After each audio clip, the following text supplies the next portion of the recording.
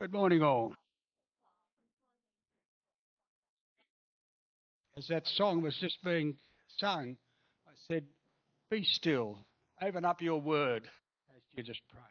Thank you, Barry. We're reading today from the first book of the Bible, which is called Genesis, and it's chapter 25, going from 19 to 34.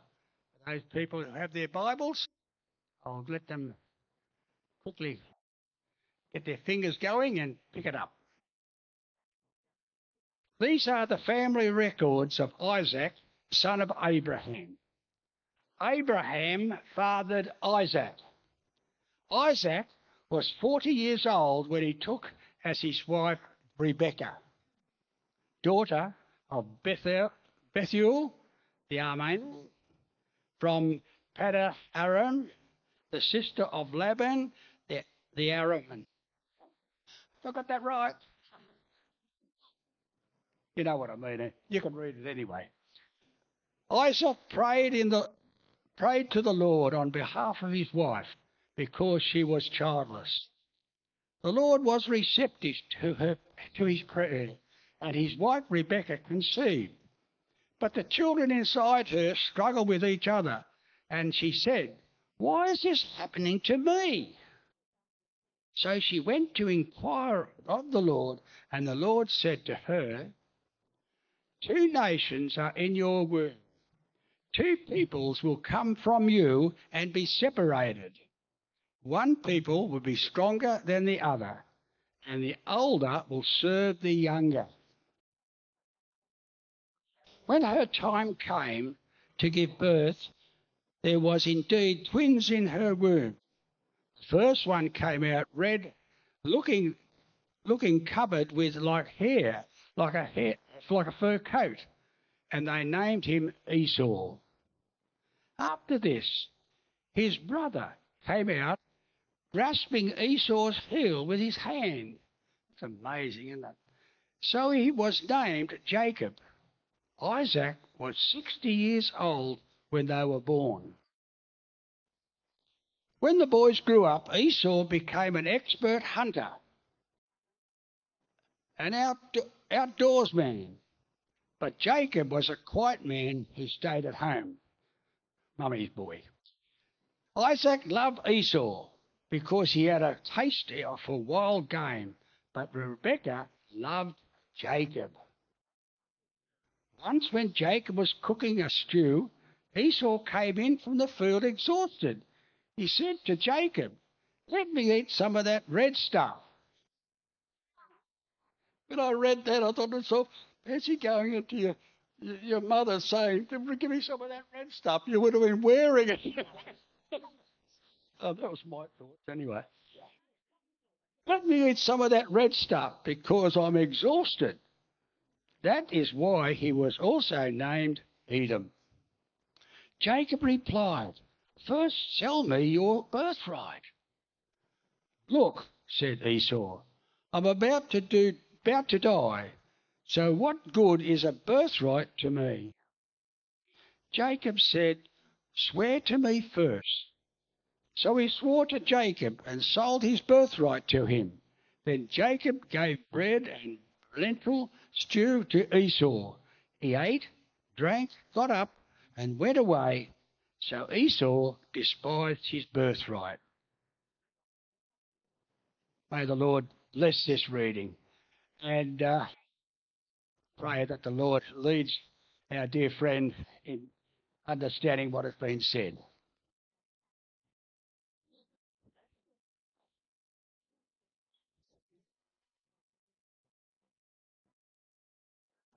I don't know that there's any explanation required to describe what red stuff is, but it's an interesting concept. I had to agree with Colin there. I read that and I thought, well, obviously Esau didn't have a whole lot of regard for his brother's cooking.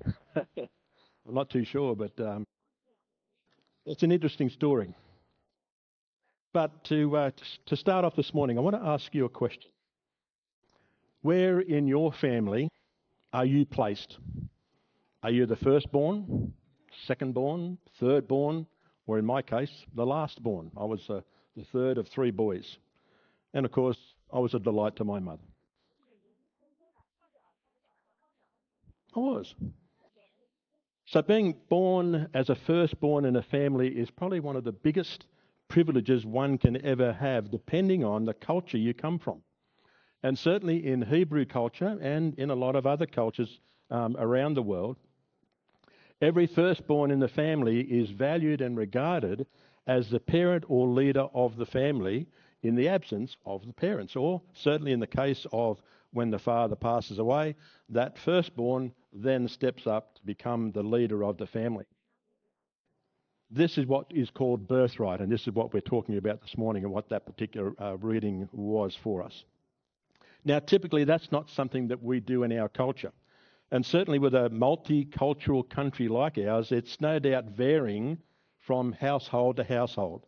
Because we have so many different nationalities, they would have a different take on this particular thing called birthright. So in our family, for example, like many others, we will our possessions to our kids. We think about that sometimes. Do you? But this is based on material things, not really anything to do with spiritual. And I think there's a missing link there sometimes for us. That's another story. So this story from Genesis is probably one of the saddest examples of someone who had absolutely no regard for their birthright. And without going into a whole lot of background and all the rest of it, to come to an understanding of what was going on within this family of Isaac between Jacob and Esau and all of the times leading up to that and the times following, there's a lot involved. And, I read with interest as I was exploring more and more about, what to talk about this morning to see, what had happened leading up to this particular point in time. Not just within Isaac's family, but with Abraham and the line that there was through Isaac and ultimately Jacob. And that's another story as well. It's one thing I love about the Bible. It's like following a rabbit down a hole, isn't it? You don't know where you're going to go sometimes. There's so many different aspects to it. But unfortunately, this for us today is probably one of those saddest examples. From the very beginning of his life, Esau was racing his brother Jacob for favoritism, which was, I guess, a bit of a tough gig because there was the two of them. His mother loved Jacob and his father loved him, and so I'm thinking there that there was probably something being set up already to see that there is this clash going on between them. But in Genesis 25, verses 25 and 26, we read this. The first came out red, all his body like a hairy cloak, as Colin read for us. So they called his name Esau, which literally means hairy. Afterward, his brother came out with his hand holding Esau's heel. So his name was called Jacob. Jacob means supplanter or heel. Not very nice meanings for your name, I'm sure. But Esau was born first, and even though they were twins, he became legal heir to the family birthright, which included, among other things, being heir to the covenant between God and Abraham as it was being carried and passed down through the generations. This birthright was a link in the line of descent through which the promised Messiah was to come. So that's what I'm saying. This story, we don't look at these things just in isolation because they have a profound effect in time to come. So as the twins grew older, it is said that Isaac favoured Esau because he was manly. He was a hunter. He would go out and catch different sorts of game, which Isaac apparently, which we read, was really keen on. He liked to have the food that was caught by Esau. But Rebekah favoured Jacob because of his gentleness. Now, I can only imagine that Isaac and Rebekah's choices spurred on the rivalry between these two brothers. Do we play favourites with our kids? Well, I know there are times when we would think about it. Our kids are not doing the kinds of things we would like and all that kind of stuff. And so sometimes we might be led to favour one more than the other. But we can't, can we? But let's have a look at this narrative a little bit closer. Esau was loved by his father, was a skillful hunter. That we've learnt. It was because of his skill that Isaac loved the game that he caught, and therefore he held him in more regard than he did his son Jacob. And we read that in verse 28.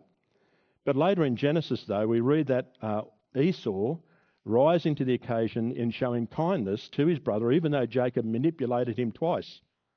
First with a bowl of stew, and second, when in collaboration with his mother Rebekah, Jacob tricked his father into passing the inheritance that was due him onto Jacob.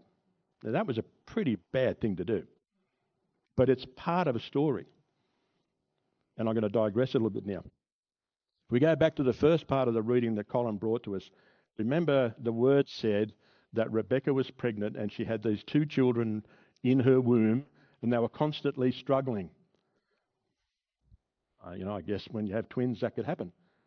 But when she inquired of the Lord, why is this happening to me? How often have we heard that expression? Why is this happening to me? What did the Lord say?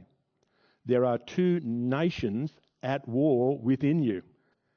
Now, I don't know about you, but I thought about this and I think to myself, if Mill had, and Mill's my wife, for those who don't know, yeah, I'm pretty sure you all do.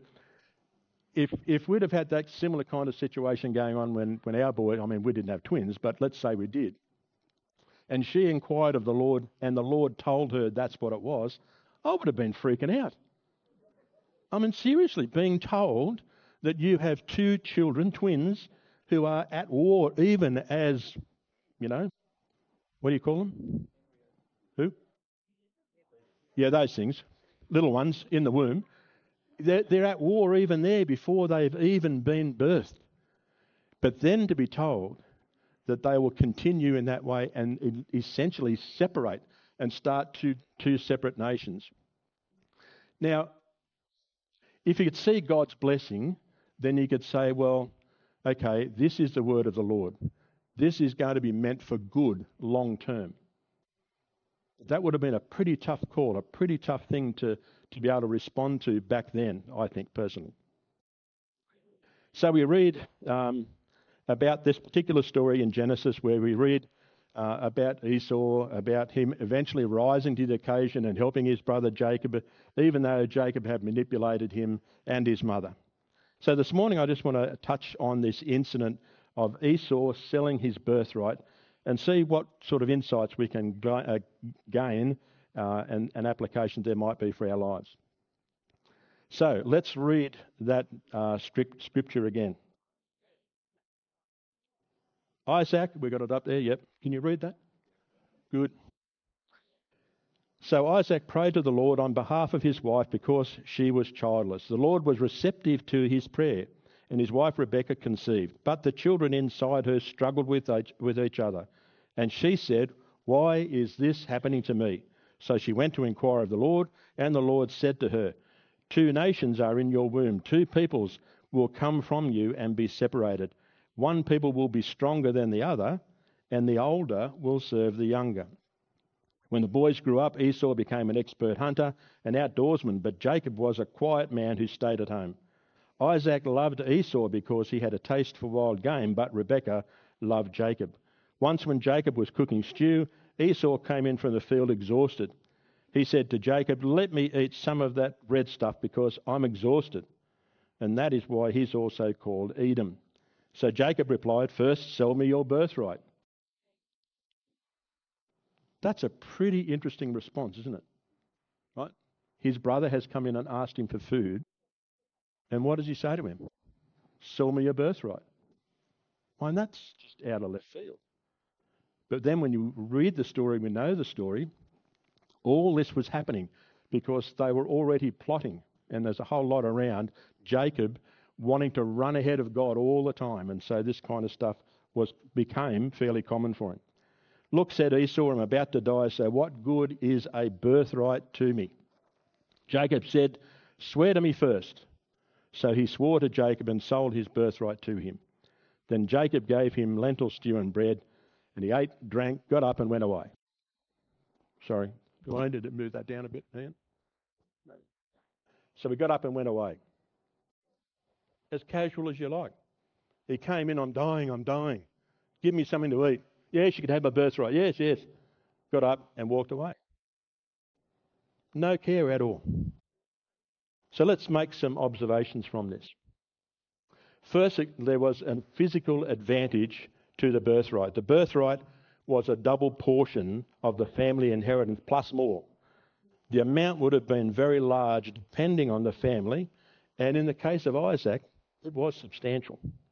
In fact, we know that what Esau eventually received was great, according to later on in Genesis in chapter 36, which records that the family, livestock and property of both brothers was so great that the land could not support them both.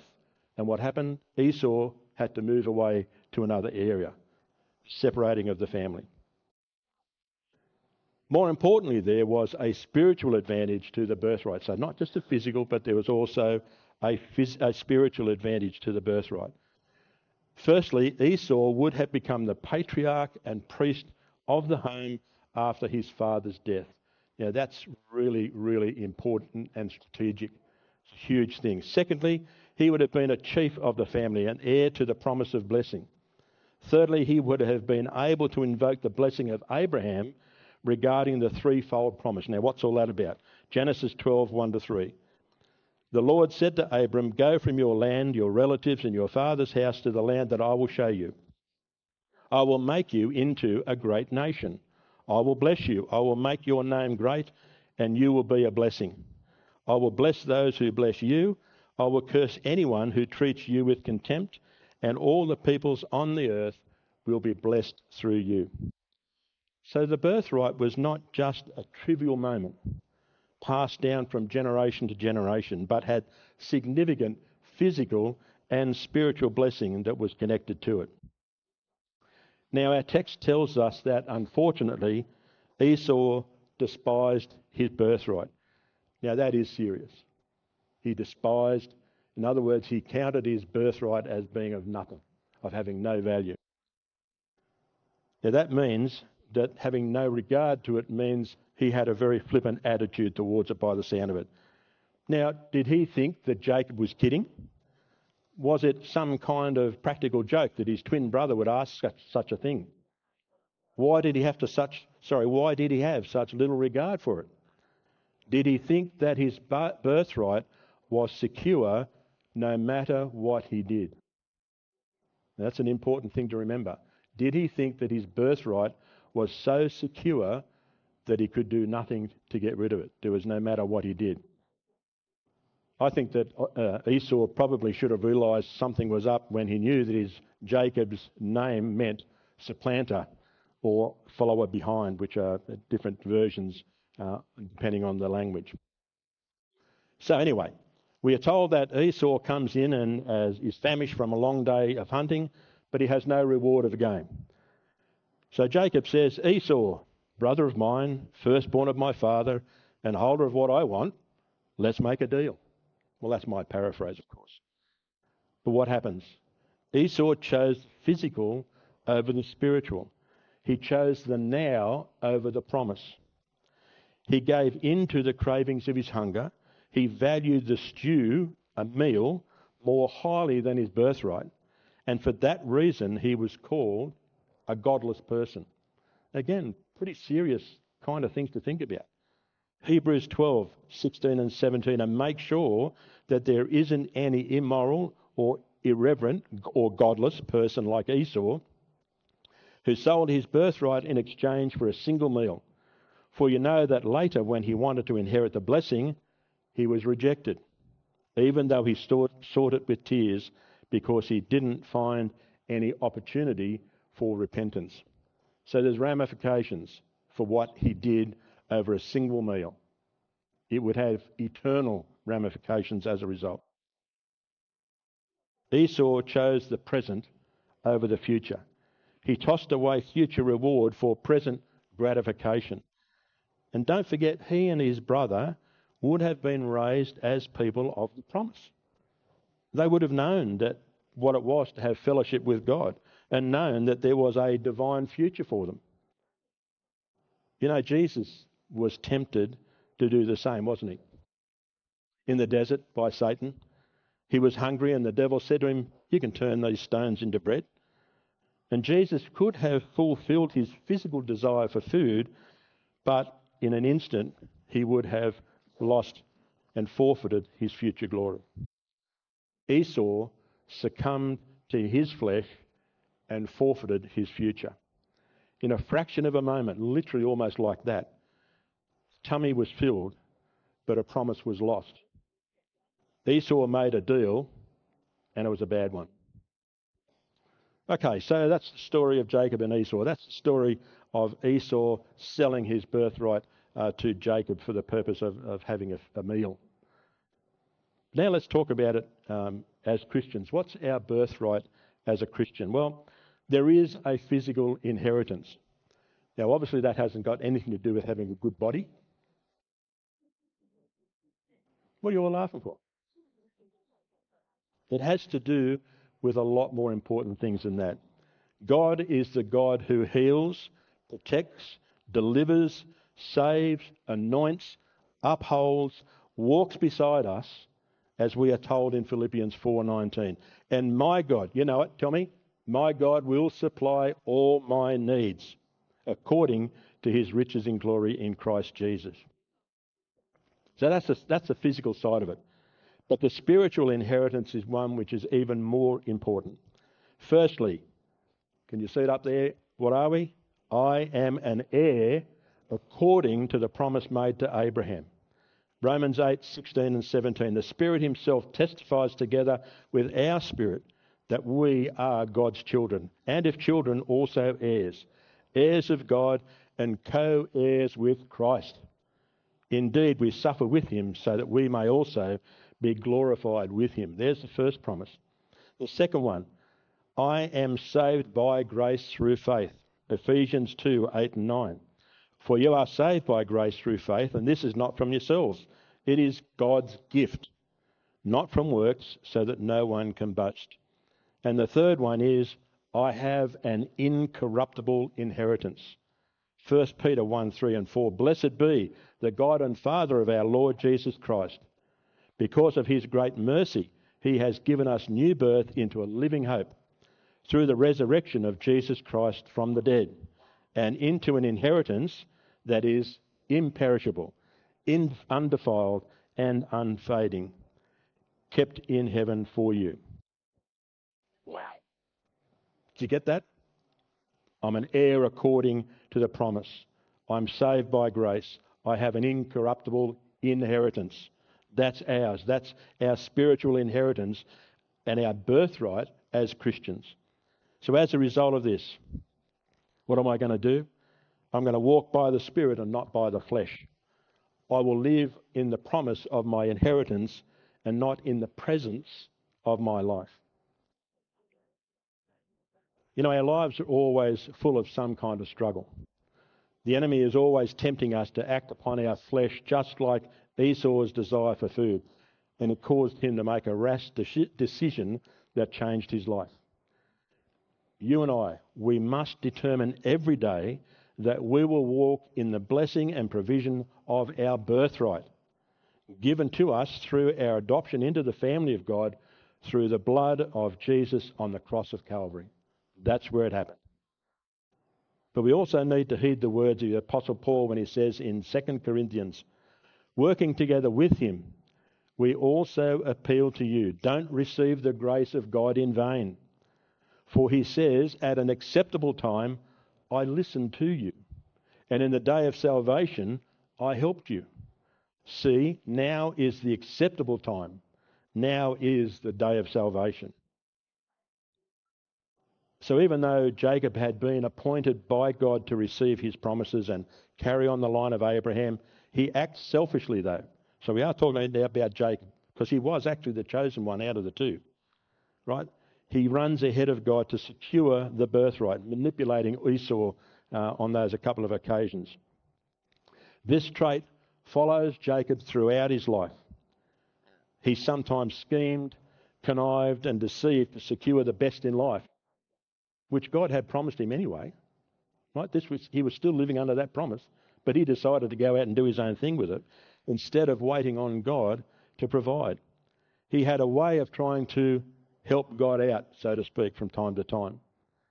But as he aged, he was eventually forced to grow, mature, trust, and rely completely and totally on God.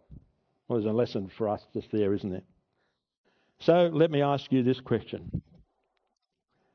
How often do you miss God's blessings or get yourself in a bind when you try to help God out? I know I've tried it. Usually I've mucked it up. But how do we learn to fully rely on God and trust in his plan? But more importantly, are we missing the value of our inheritance and birthright given to us by God and trust in that plan? We are reminded in the New Testament that we are children of God. Why is that? So that we can be glorified the same way Jesus was. Jesus was nothing like Esau. He didn't despise his birthright, nor the responsibilities that came with it, including dying on the cross. We have the ability to become co-heirs with Christ. So what value have you placed on your birthright and inheritance promised by God? It was too late for Esau. He had already made his decisions, and even though he cried out to his father, there was nothing that could be done. He despised his birthright, counted it as nothing, and there was no going back. Don't miss the value of your inheritance and birthright given to you by God. Today, if you are not a co-heir with Christ, you can be. We need to be aware that the time will come when it is too late. No matter how many tears we may shed, no matter what we might try and do, the consequences of our choices we make may be irreversible. After Esau lost the blessing to Jacob, he sought to get it back, but it was too late. We already read part of Hebrews, but I'll just read for you again. Hebrews 12:14 to 17.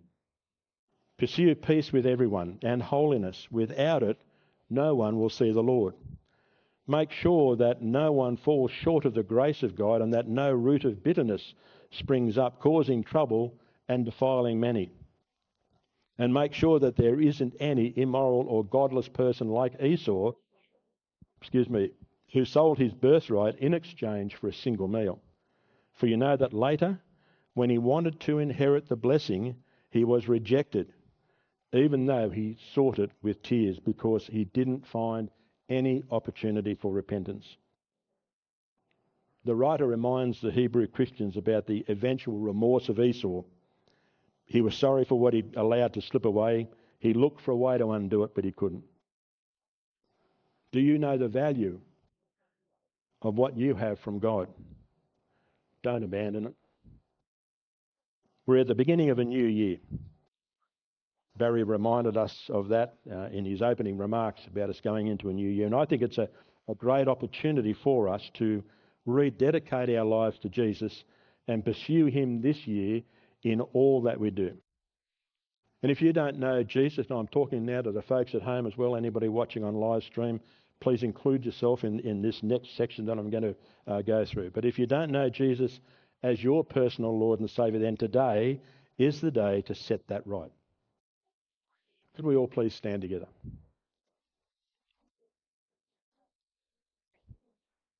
And if we could all please just bow our heads. And I'm going to pray two prayers. The first prayer is going to be a prayer of rededication. And that prayer, if you would like to pray it for yourselves, it's up on the screen. I would be more than happy for you to do it, and we can pray through that together. And then the second prayer is going to be a prayer for anyone who wants to give their life to Jesus. Now, look, I'm not questioning anybody's, salvation here, anything like that. You know where you stand with God, but sometimes we aren't even sure whether we've made that kind of decision. Well, here's your opportunity this morning that if you're unsure about that, here is your opportunity to receive Jesus as your Lord and Saviour. But the first one we're going to pray together is this one. So please pray with me. Heavenly Father, I choose this day to rededicate my life to you. I commit my heart, my mind, my words, my actions, everything I have and everything that I am to you.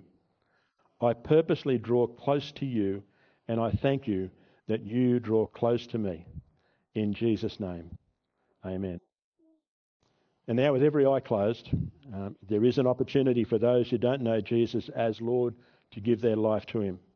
Now, if that's you, then a prayer of confession is going to be also put up on the wall behind me. And I would encourage you, I'm going to pray it. And if you would like to pray that just silently, if you're not too sure about speaking out loud, put your hand up, and then elders that are here can see who you are as well. But this is a really solemn occasion because this is the point at which we choose to ensure that we have an eternal birthright as Christians. So if you are in that position where you aren't sure whether you are a Christian, whether you've given your heart to the Lord, or if you feel that the tug of the Holy Spirit in your life this morning, then now's the time for you to respond to the call of Jesus in your life. So let's pray this prayer together if that's you. If you want to pray it quietly to yourself, that's okay, but let us know afterwards. Contact myself, Barry, Lynn. Alan's not here, so just the three of us as elders. Please see us afterwards. So for those people, let's pray. Heavenly Father, I come to you in prayer asking you to forgive me of all my sins. I confess with my mouth and believe with my heart that Jesus is the Son of God and that he died on the cross of Calvary, that I might be forgiven and have eternal life in the kingdom of heaven. I believe that Jesus rose from the dead, and I ask you right now to come into my life and be my Lord and my personal Saviour. I repent of all my sins and will worship you all the days of my life. I confess with my mouth that I am born again and cleansed by the blood of Jesus. I ask you to send the Holy Spirit into my life to fill me and help me to walk faithfully and become the person that you created me to be. Father, thank you for forgiving me of all my sins and for saving my life. In Jesus' mighty name, amen. Thank you. You can please be seated. Now, if that was you, if you would like prayer, I think we can maybe do that this morning. If anybody would like prayer, maybe meet with elders or anybody from the prayer team that would be available. Come and meet over here. But if that was you who just made that decision this morning, please let us know. We'd love to be able to pray with you and help you in your next. God bless you. Have a great day.